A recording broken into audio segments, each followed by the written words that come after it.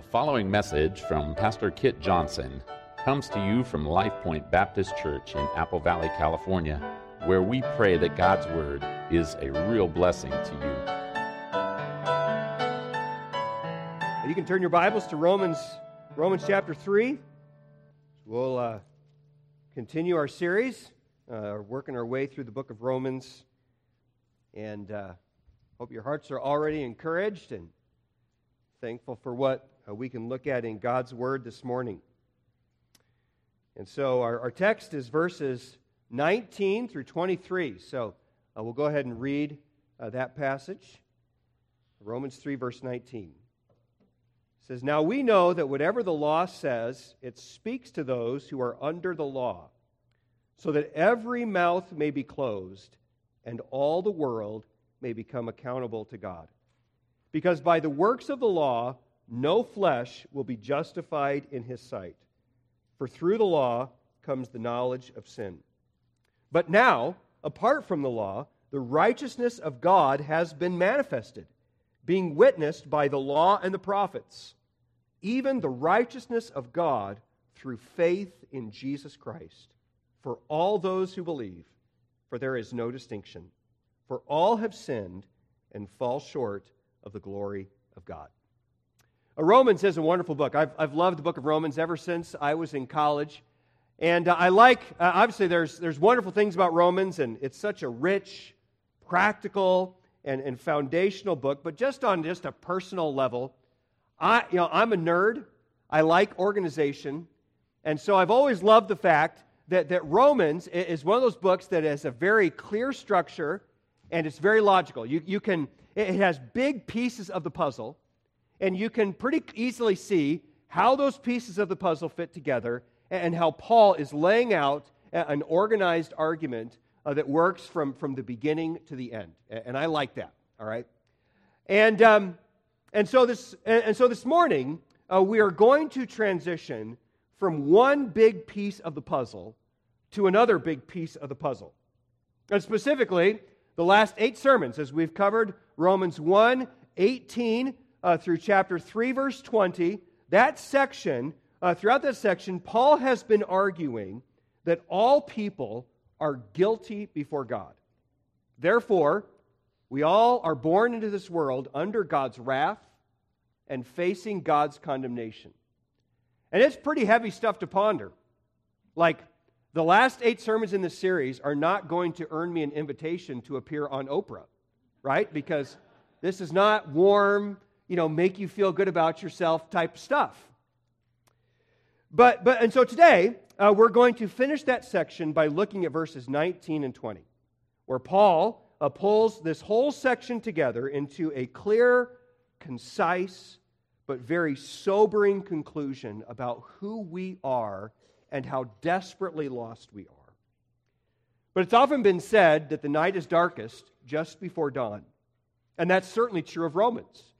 Because verse 21 suddenly shifts from the darkness of God's wrath and condemnation and the hopelessness of sinners to the glorious light of God and to the hope that we have in Jesus.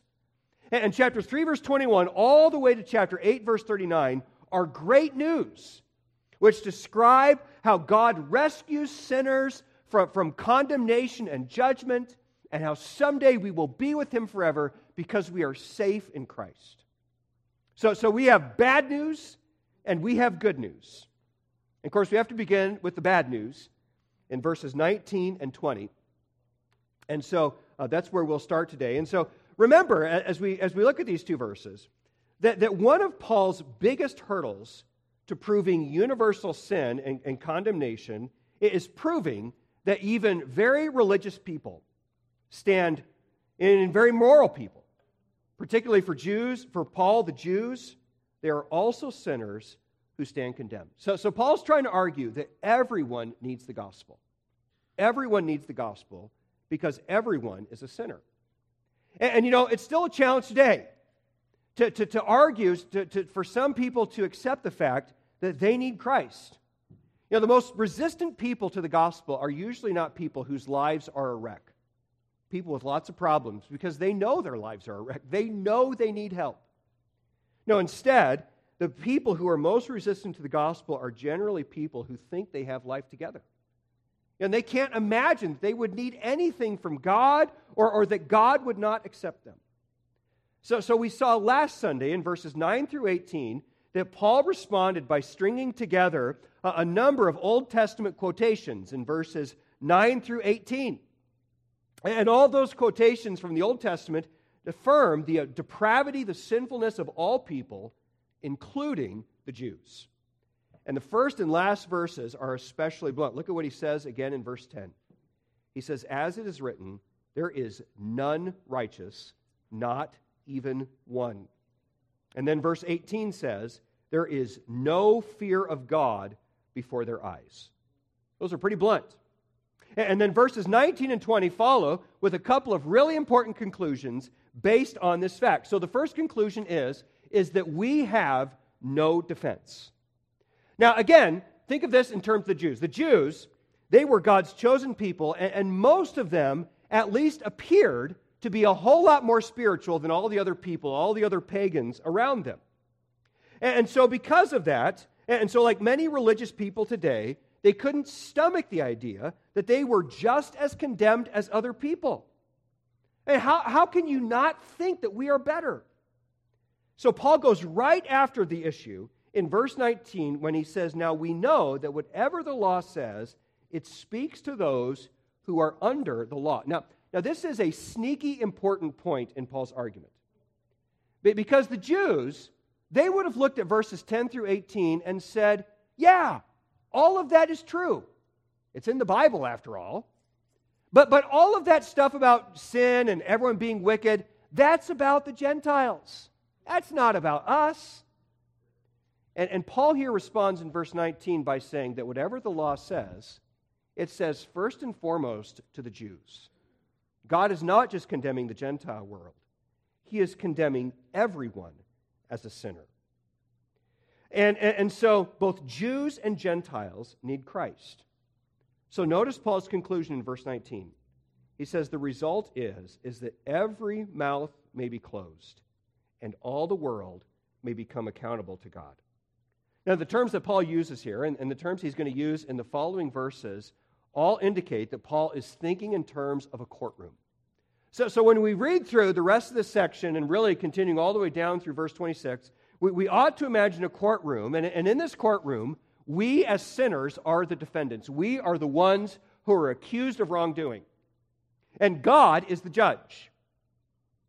And the Old Testament law is considered here to be the prosecutor because the Old Testament law has communicated God's standard of judgment to people. And because we fall short of this standard, the law is the accuser that we have sinned against God and we deserve His judgment. And in the previous quotations, the law has specifically charged that all people fall short. The law finishes its case, and it's as if at the end of verse 18, the law says the prosecution rests. And then God the judge turns from the prosecution to looking at the defendant, lost humanity, and He awaits our defense. But Paul says, we don't have one. He says, every mouth is stopped. There are no holes in the law's case against us. There's nothing that we can clarify that's going to make us look better before God. And there are no legitimate excuses for sin. So all that the defense can legitimately say is, I have no defense. I have no answer. The defense rests. Now that's not typically how we function, right? Like we all are really good at coming up, we're really creative. I don't know about good, but we are very creative with coming up with excuses for why we do the things that we do. So for example, we say things like, yeah, I told a lie, but God understands why I told a lie. Or we might say something like, well, sure, I lose my temper, but I don't lose my temper as bad as my dad did. Or, yeah, I don't honor my parents like I should, but my parents have problems too. And all those things, folks, I mean, they're losing arguments, right? They're not arguments that are going to hold up in the courtroom of God. But we tell ourselves these things And we lie to ourselves that that's enough, that excuses our sin and everything is okay between us and God. So maybe there's someone here today and you are hoping that God will accept those kinds of excuses from you. And that someday, based on those kinds of arguments, God is going to let you into heaven. And I hope that you will see what God says. He says, when the law makes its case against us, every mouth is stopped. When you stand before God someday, you will have no defense in yourself. Nothing we can say can withstand God's perfect justice. And therefore, what is the result? It says all the world becomes accountable to God. Every one of us is guilty in the courtroom of God. Every one of us. And that includes you. No matter how religious, no matter how spiritual you may be. So please do not think you're the exception. Because God is very clear that there are no exceptions. Every mouth is stopped. We have no defense. And then secondly, we have no human solution. Look at what he says in verse 20. He says, because by the works of the law, no flesh will be justified in his sight. For through the law comes the knowledge of sin. Now this is the first time we see that word justified. And justified is a legal term that becomes very important in these two, in Romans 3 and 4. And it's a legal term, and it continues that courtroom analogy that Paul began in verse 19. And the term justified specifically refers to the judge's declaration of the defendant that he is not guilty and therefore not liable for punishment. Now that's what every defendant wants to hear, right? You want to be declared not guilty, and you want to walk out a free man, not headed to jail. So verse 20 once again asks, will any Jew be declared not guilty at the judgment based on his obedience to the law? Paul's asking his Jewish friends, will getting circumcised, obeying food laws, offering sacrifices, loving your neighbor as yourself, will that justify someone at the final judgment? And we could ask the same question of any religious system or moral system. Will being a good Muslim and following the Muslim ethic get someone to heaven? Can Protestants or Catholics be saved by obedience to their rules? What about Mormons, Jehovah's Witnesses, Buddhists, Hindus, or just spiritual people? Will anyone earn entrance into heaven because of their good works? And God is abundantly clear. The answer is absolutely not. So again, if you think that you will reach heaven someday because you are a good person, because you're a good Christian, because I'm an American and Americans are Christians and American Christians go to heaven. Whatever it might be, you are wrong. You cannot be justified by your good works, by your family heritage, or any such thing. So I would urge you, if you walk into this room today hoping or assured that you're going to be in heaven because of something in yourself or something in your family, I hope that you will come to the end of yourself and admit with God that you are not righteous, that you are guilty. And I know that's hard to admit, right? Like we all want to think we're good people. We all want to think that we are so lovely and wonderful and precious.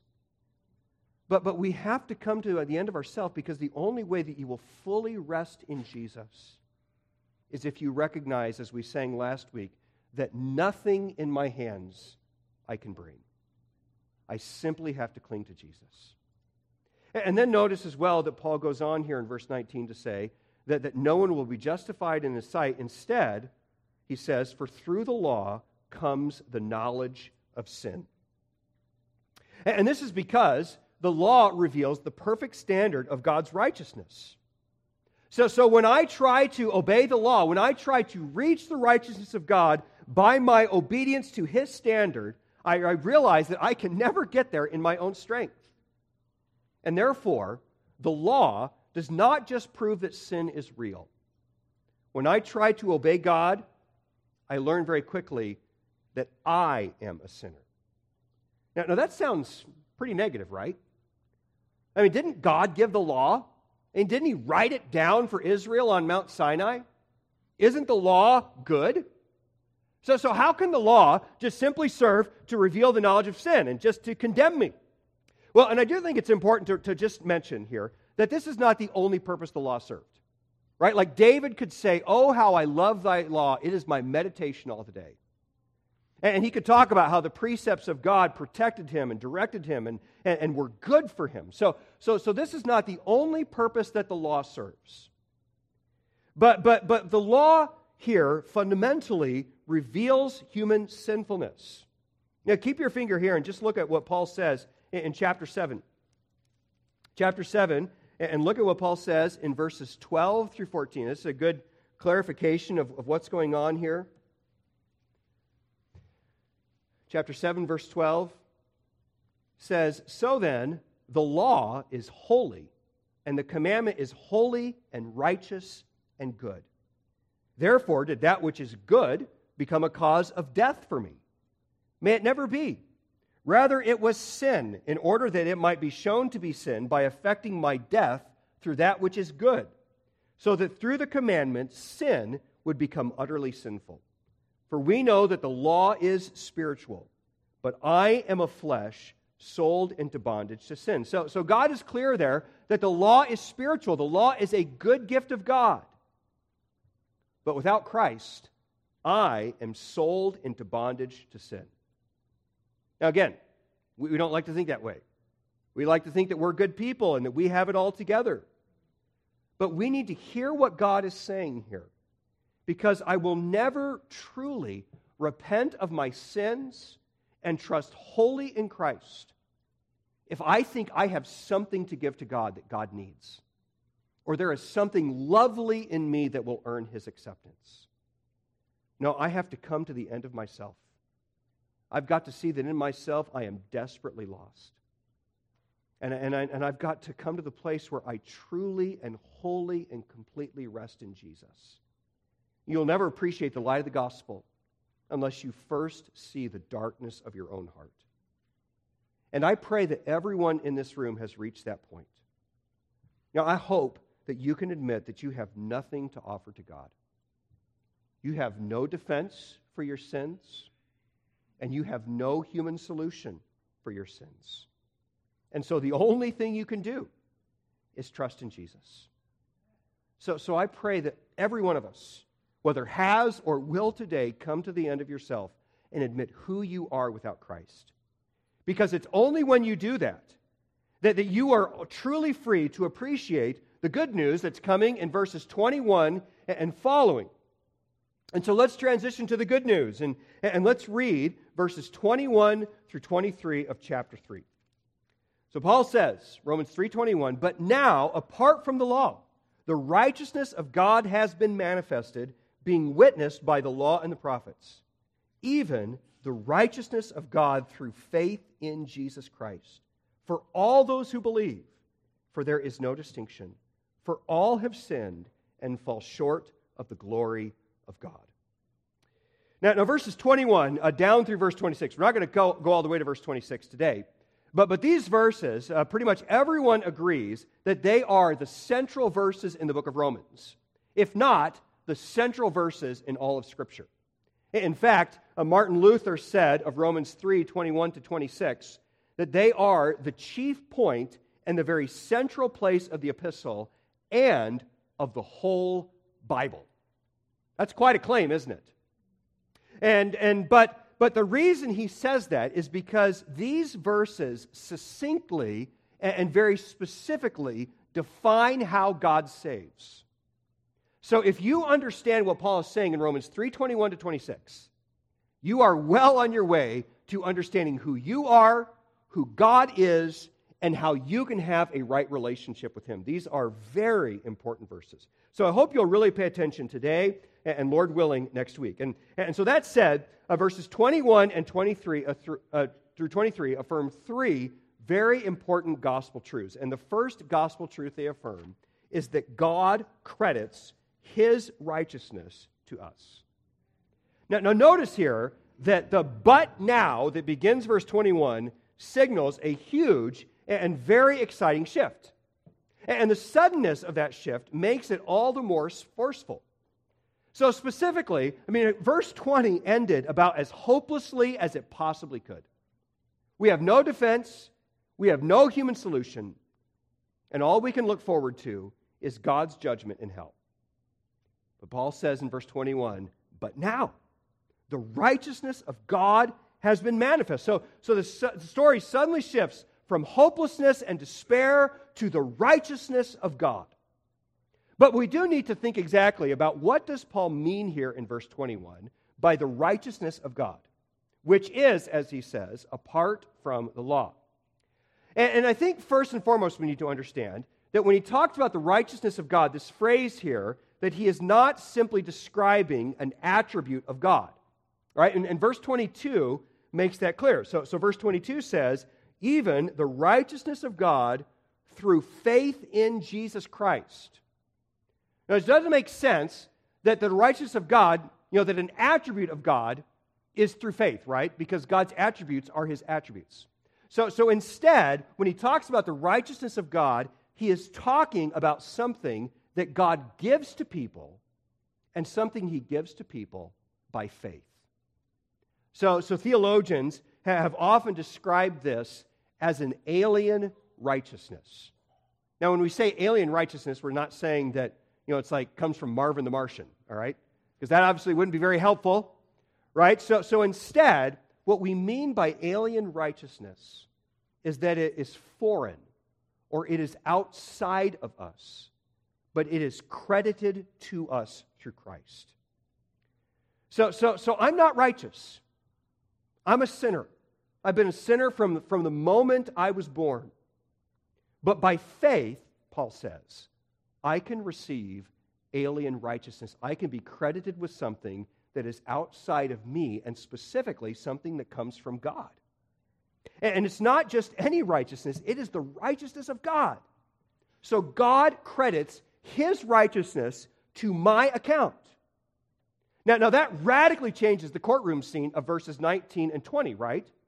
Because if I have to stand before God someday in my own righteousness, I am doomed. There is no way I can pass the judgment. I am certain to be sentenced to hell if I have to stand before God in my righteousness. But what if God judges me not based on my righteousness, but based on His own righteousness? What will God's evaluation of His righteousness be? Well, of course, God is going to look at His own righteousness, and He's going to say, not guilty every time. God will justify based on Himself. And throughout Romans 3 through 5, and plenty of other times in his writings, Paul calls this declaration of not guilty justification. And notice the contrast but between how Paul uses the word justify in verse 20 and how he uses it in verse 24. So verse 20 says that by the works of the law, no flesh will be justified in his sight. So I cannot be declared not guilty in my own works. But then he turns around and he says in verse 24, being justified as a gift by His grace through the redemption that is in Jesus Christ. So how is it possible that a sinner like me can be declared not guilty before a holy God? It's not because somehow I become righteous. It's because I am not judged based on my character, but I am instead judged by the character of Jesus. And folks, it is an incredible gift. There's no more precious gift in all the world. Now, it's really important that we understand exactly what it is that God does and what He gives to us, because this is the fundamental divide between gospel Christianity and every other religion in the world. And thinking in historical terms, what it is that God gives us is what separated Martin Luther and the Protestants from the Catholic Church way back in the 1500s. And so Wayne Grudem gives us here a little bit of a contrast that's helpful to us. And so he says that the Catholic view of all of this, the Catholic view may be said to understand justification as not based on imputed, or you could also say alien righteousness, but on infused righteousness. That is, the righteousness that God actually puts into us and that changes us internally and in terms of our actual moral character. Then he gives us varying measures of justification according to the measure of righteousness that has been infused or placed within us. So in Catholic theology, the understanding is that God, it's not that He just declares us righteous, He makes us righteous. He changes who I am, and then I am justified based on who I now am, based on my character. Or God gives me the grace to do the things I need to do in order to earn the favor of God. All right? But the problem with that, and the thing that struck Luther when he was coming to understand these things as a monk was that verse 24 says that justification is a gift. It is not something I earn. It is something that God simply gives to me. And He doesn't just give me the grace to become righteous. He doesn't just make me a good person so that God accepts me because I'm something different. No, look at what Paul says in chapter 4, verse 5. He says, "But to the one who does not work, but believes in Him who justifies the ungodly, his faith is credited as righteousness." So God doesn't justify me based on my work. God doesn't justify me because I've become something worthy of His acceptance. No, He declares me righteous while in my character I am still ungodly. So, I am ungodly.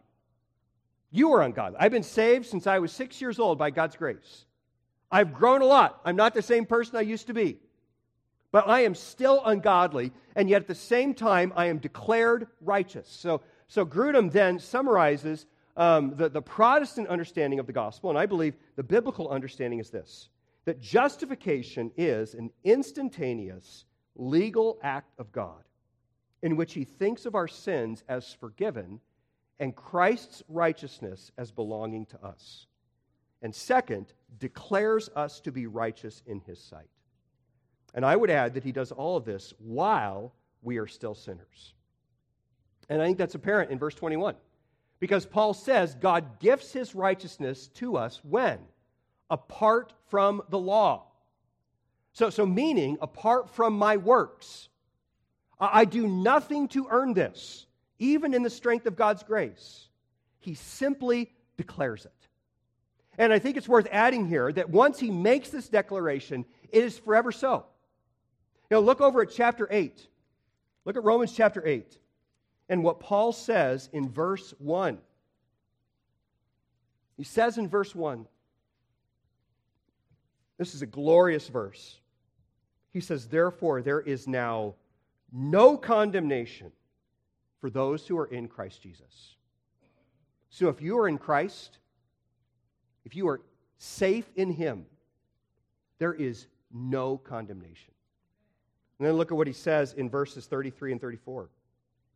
He says in verse 33, "Who will bring a charge against God's elect?" And that's intended to be a rhetorical question. No one. Why? Because God is the one who justifies.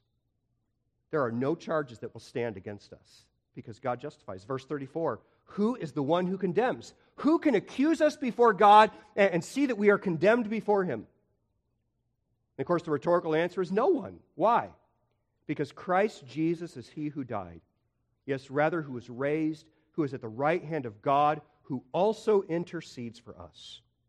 So if I am in Christ, if I have been justified, no one will ever be able to condemn me or bring a charge against me. And that is wonderful assurance and comfort. Because I don't have to earn God's favor. It is already mine. I don't have to wake up in the morning and wonder, does God love me today? Have I done enough to receive His acceptance? Am I allowed to go to church today? No. I am in Christ. I am safe in Him. And so I can never lose God's favor because God will never be displeased with His Son. So I know I will be in heaven someday. And that is wonderful news. Wonderful assurance. And then notice as well that all of this is a new revelation for us today. So returning to chapter 3, I'll look again at what he says in verse 21. He says, "But now, apart from the law, the righteousness of God has been manifest, being witnessed by the law and the prophets." Now with what Paul is saying here is, very simply, well, he begins with "but now." And that's talking about a transition from the time of the law to the time of Christ. But now, in this age, apart from the law, the righteousness of God is manifested. God demonstrated His righteousness where? In the cross. God demonstrated His righteousness. He proved it. He manifested it when Jesus died and rose again. That's what he's saying there. Now, I want to be clear that God has always saved people by grace. No one, even in the Old Testament, was saved by obedience to the law. But it is a whole lot easier for me to rest in the finished work of Christ than I imagine it would have been for David, right? Because David knew that someday God was going to provide a perfect sacrifice. But he didn't have the full picture that I do, and it hadn't happened yet. So David, when he sinned, could look forward to the fact that someday God was going to provide a perfect sacrifice. But I can look back, I can look at the Gospels, I can see who Jesus is, and I can see that it is done. And so God has manifested His righteousness, and in so doing, He has provided wonderful assurance for His people.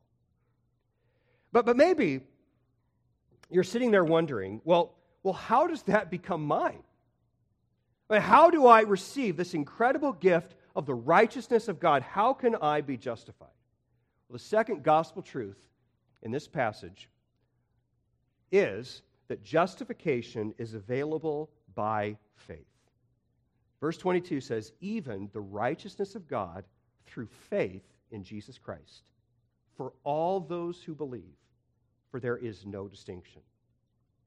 Now, it's important here to emphasize then that justification does not belong to all people, right? It's not like when Jesus died on the cross that He just zapped everyone with justification and now everyone's going to heaven, right? Because He says that this righteousness of God comes to us through faith.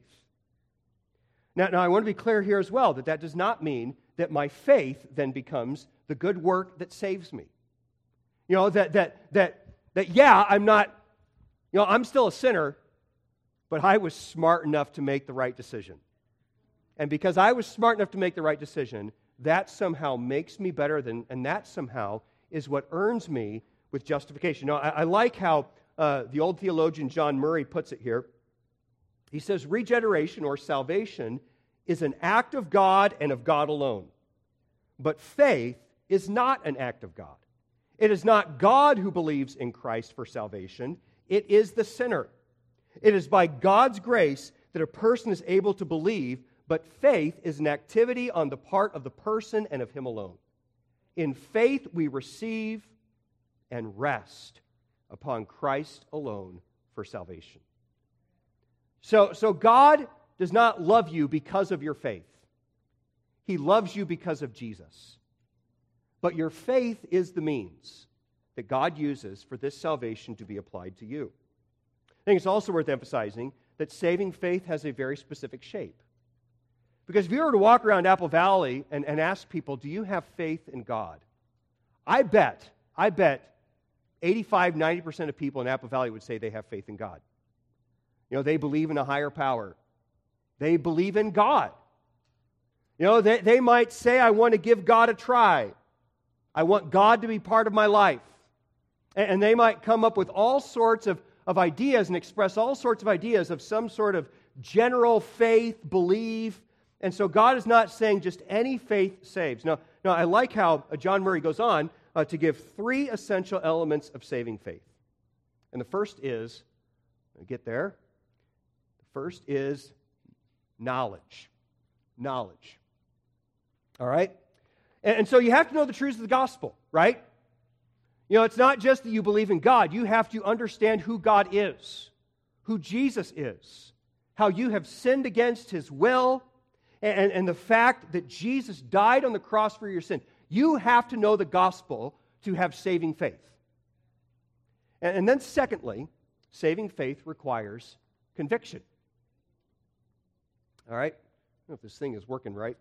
So if we could just, there we go. Conviction. And so Murray says we must not only know the truth respecting Christ, but we have to believe it's true. Right? We have to believe that it is so. And specifically, it's not just enough that we know and believe that Jesus died on the cross, that He was a great man, did wonderful things. No, we have to believe that it is true and it applies to me. And again, I like what Murray says here. He says we have to believe that Christ is exactly suited to all that I am in my sin and misery, and to all that I should aspire to be by God's grace. You must believe that Christ fits in perfectly to the totality of our situation in its sin, guilt, misery, and ill-desert. Saving faith is the conviction that what Jesus did is fully sufficient for me. And then third, saving faith requires trust. It requires trust. And Murray here adds another quotation. He says, faith is knowledge passing into conviction, and it is conviction passing into confidence. Faith cannot stop short of self-commitment to Christ. And this is, I love how he says this here. It is a transference of reliance upon ourselves and all human resources to reliance upon Christ alone for salvation. It is receiving and resting upon Him. So have you ever done that? Have you received Christ, and are you resting in Christ and Christ alone? You don't have to live your life trying to bear the burden of measuring up to God. You don't have to wake up every day wondering if God accepts you. You don't need to come into church hoping that you can do enough to make up for all the foolish, horrible things that you did this past week. No. You can just rest in Christ. You can rest in what Jesus did on the cross as fully sufficient to save you from your sin and as assuring you a place in heaven. And you can make that decision right now in your seat, as Murray says there, to receive and rest in Jesus. And maybe you're wondering, well, how do I do that? Well, we'll turn over to Romans chapter 10 and notice that Paul tells us exactly what this involves. Romans chapter 10 and verse 9 says, if you confess with your mouth Jesus as Lord and believe in your heart that God raised Him from the dead, you will be saved. For with the heart a person believes, resulting in righteousness, and with the mouth he confesses, resulting in salvation. For the Scripture says, whoever believes in Him will not be disappointed.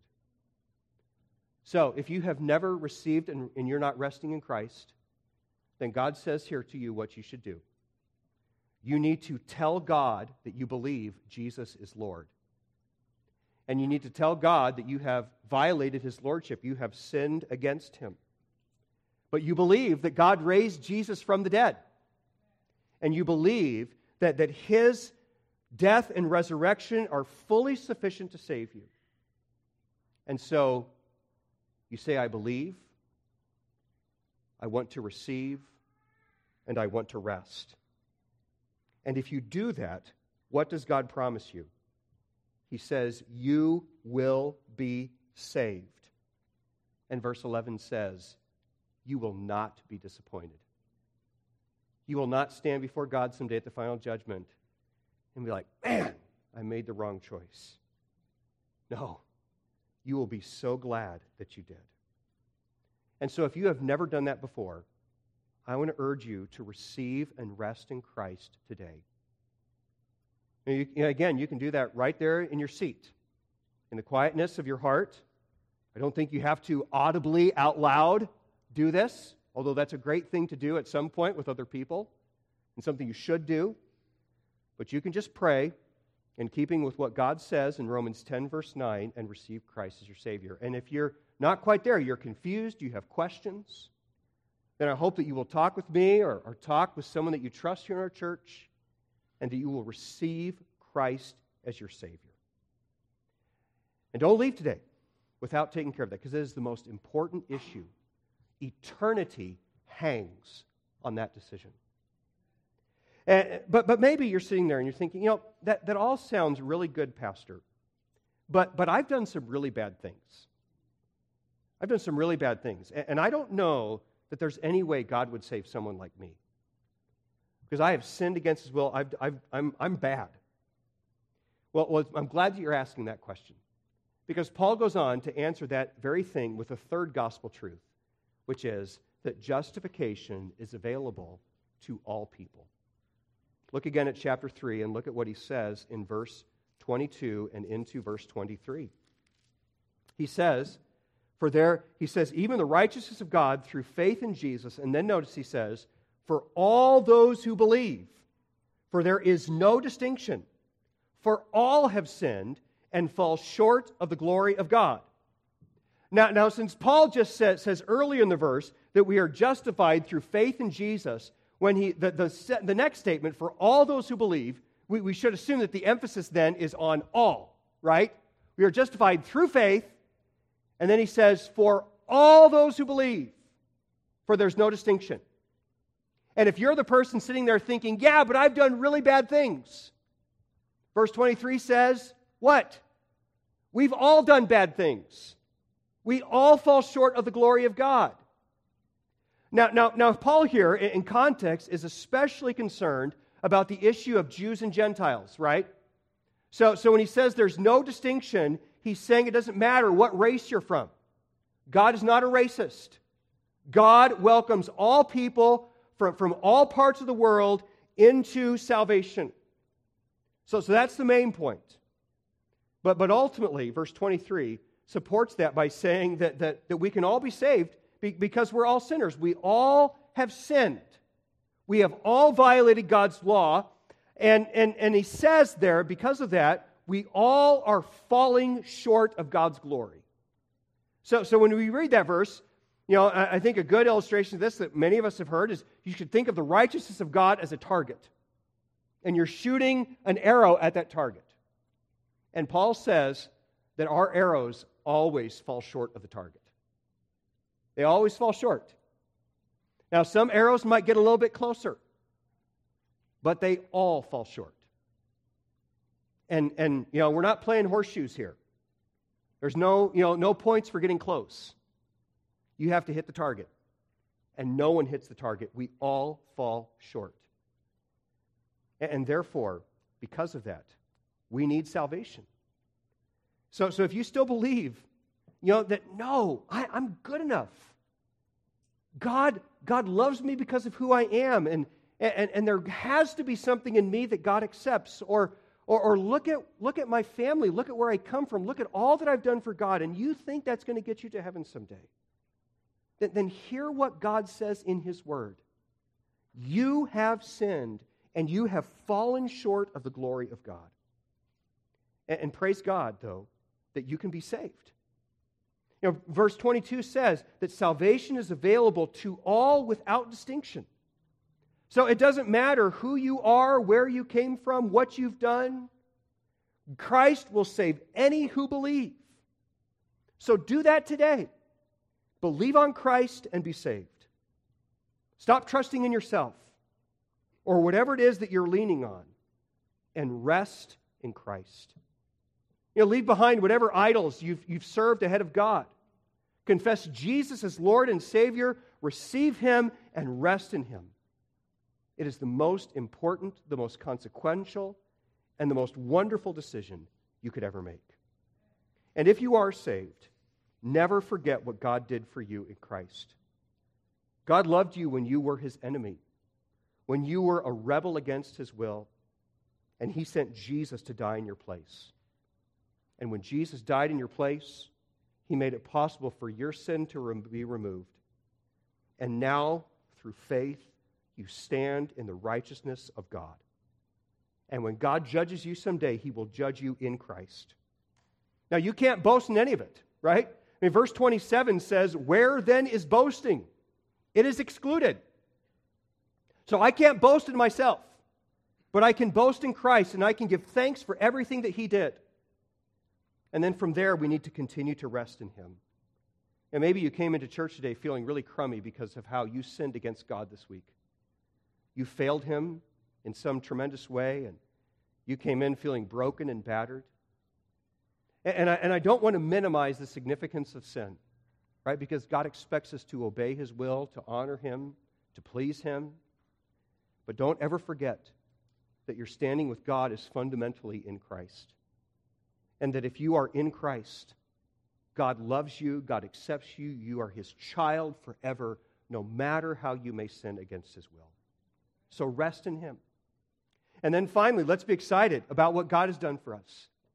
And let's be excited to go out this week and to tell as many people as possible that Jesus saves, that there is hope in the gospel for everyone without distinction if they believe on Christ. Let's have every head bowed and every eye closed. And here in a moment, we'll pray and wrap up the service. But this morning, I've made an especially strong appeal for the gospel. And so if there's anyone here that maybe in your seat you have prayed to receive Christ as Savior, or you'd like to do so, or maybe you just have questions, you're not sure, but you'd like to speak with someone about these things, if you wouldn't mind just raising your hand so that I can pray for you and reach out to you, just slip up your hand so that we can follow up with you. Thank you. See that? Anyone else? If you have questions, I see that over there. Anyone else?